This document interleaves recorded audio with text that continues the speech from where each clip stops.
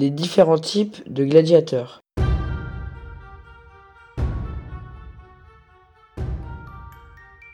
Rétiaire. Le rétiaire est un gladiateur léger qui a frappé les imaginations. Sa panoplie rappelle celle du pêcheur, filet, trident, poignard. Sa rapidité est sa qualité essentielle. Thrace. Le thrace porte un brassard au bras droit, la sika, une épée recourbée, et un petit bouclier carré ainsi qu'un casque à rebord et à hausse cimier. Sécoutor. Le sécoutor a une épée droite, un bouclier long, une jambière à gauche. Son casque est adapté à la lutte contre le rétiaire, son adversaire traditionnel. Le myrmillon.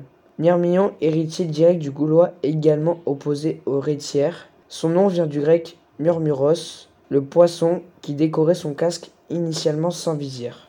Gladiatrices. Les gladiatrices font leur première apparition dans l'arène sous Néron. Ils ont tous des jambières pour se protéger. C'est un métier qui s'apprend dans des écoles qui se situent près des arènes où l'on apprend à se battre. L'impresario loge et nourrit bien ses gladiateurs. La discipline est sévère.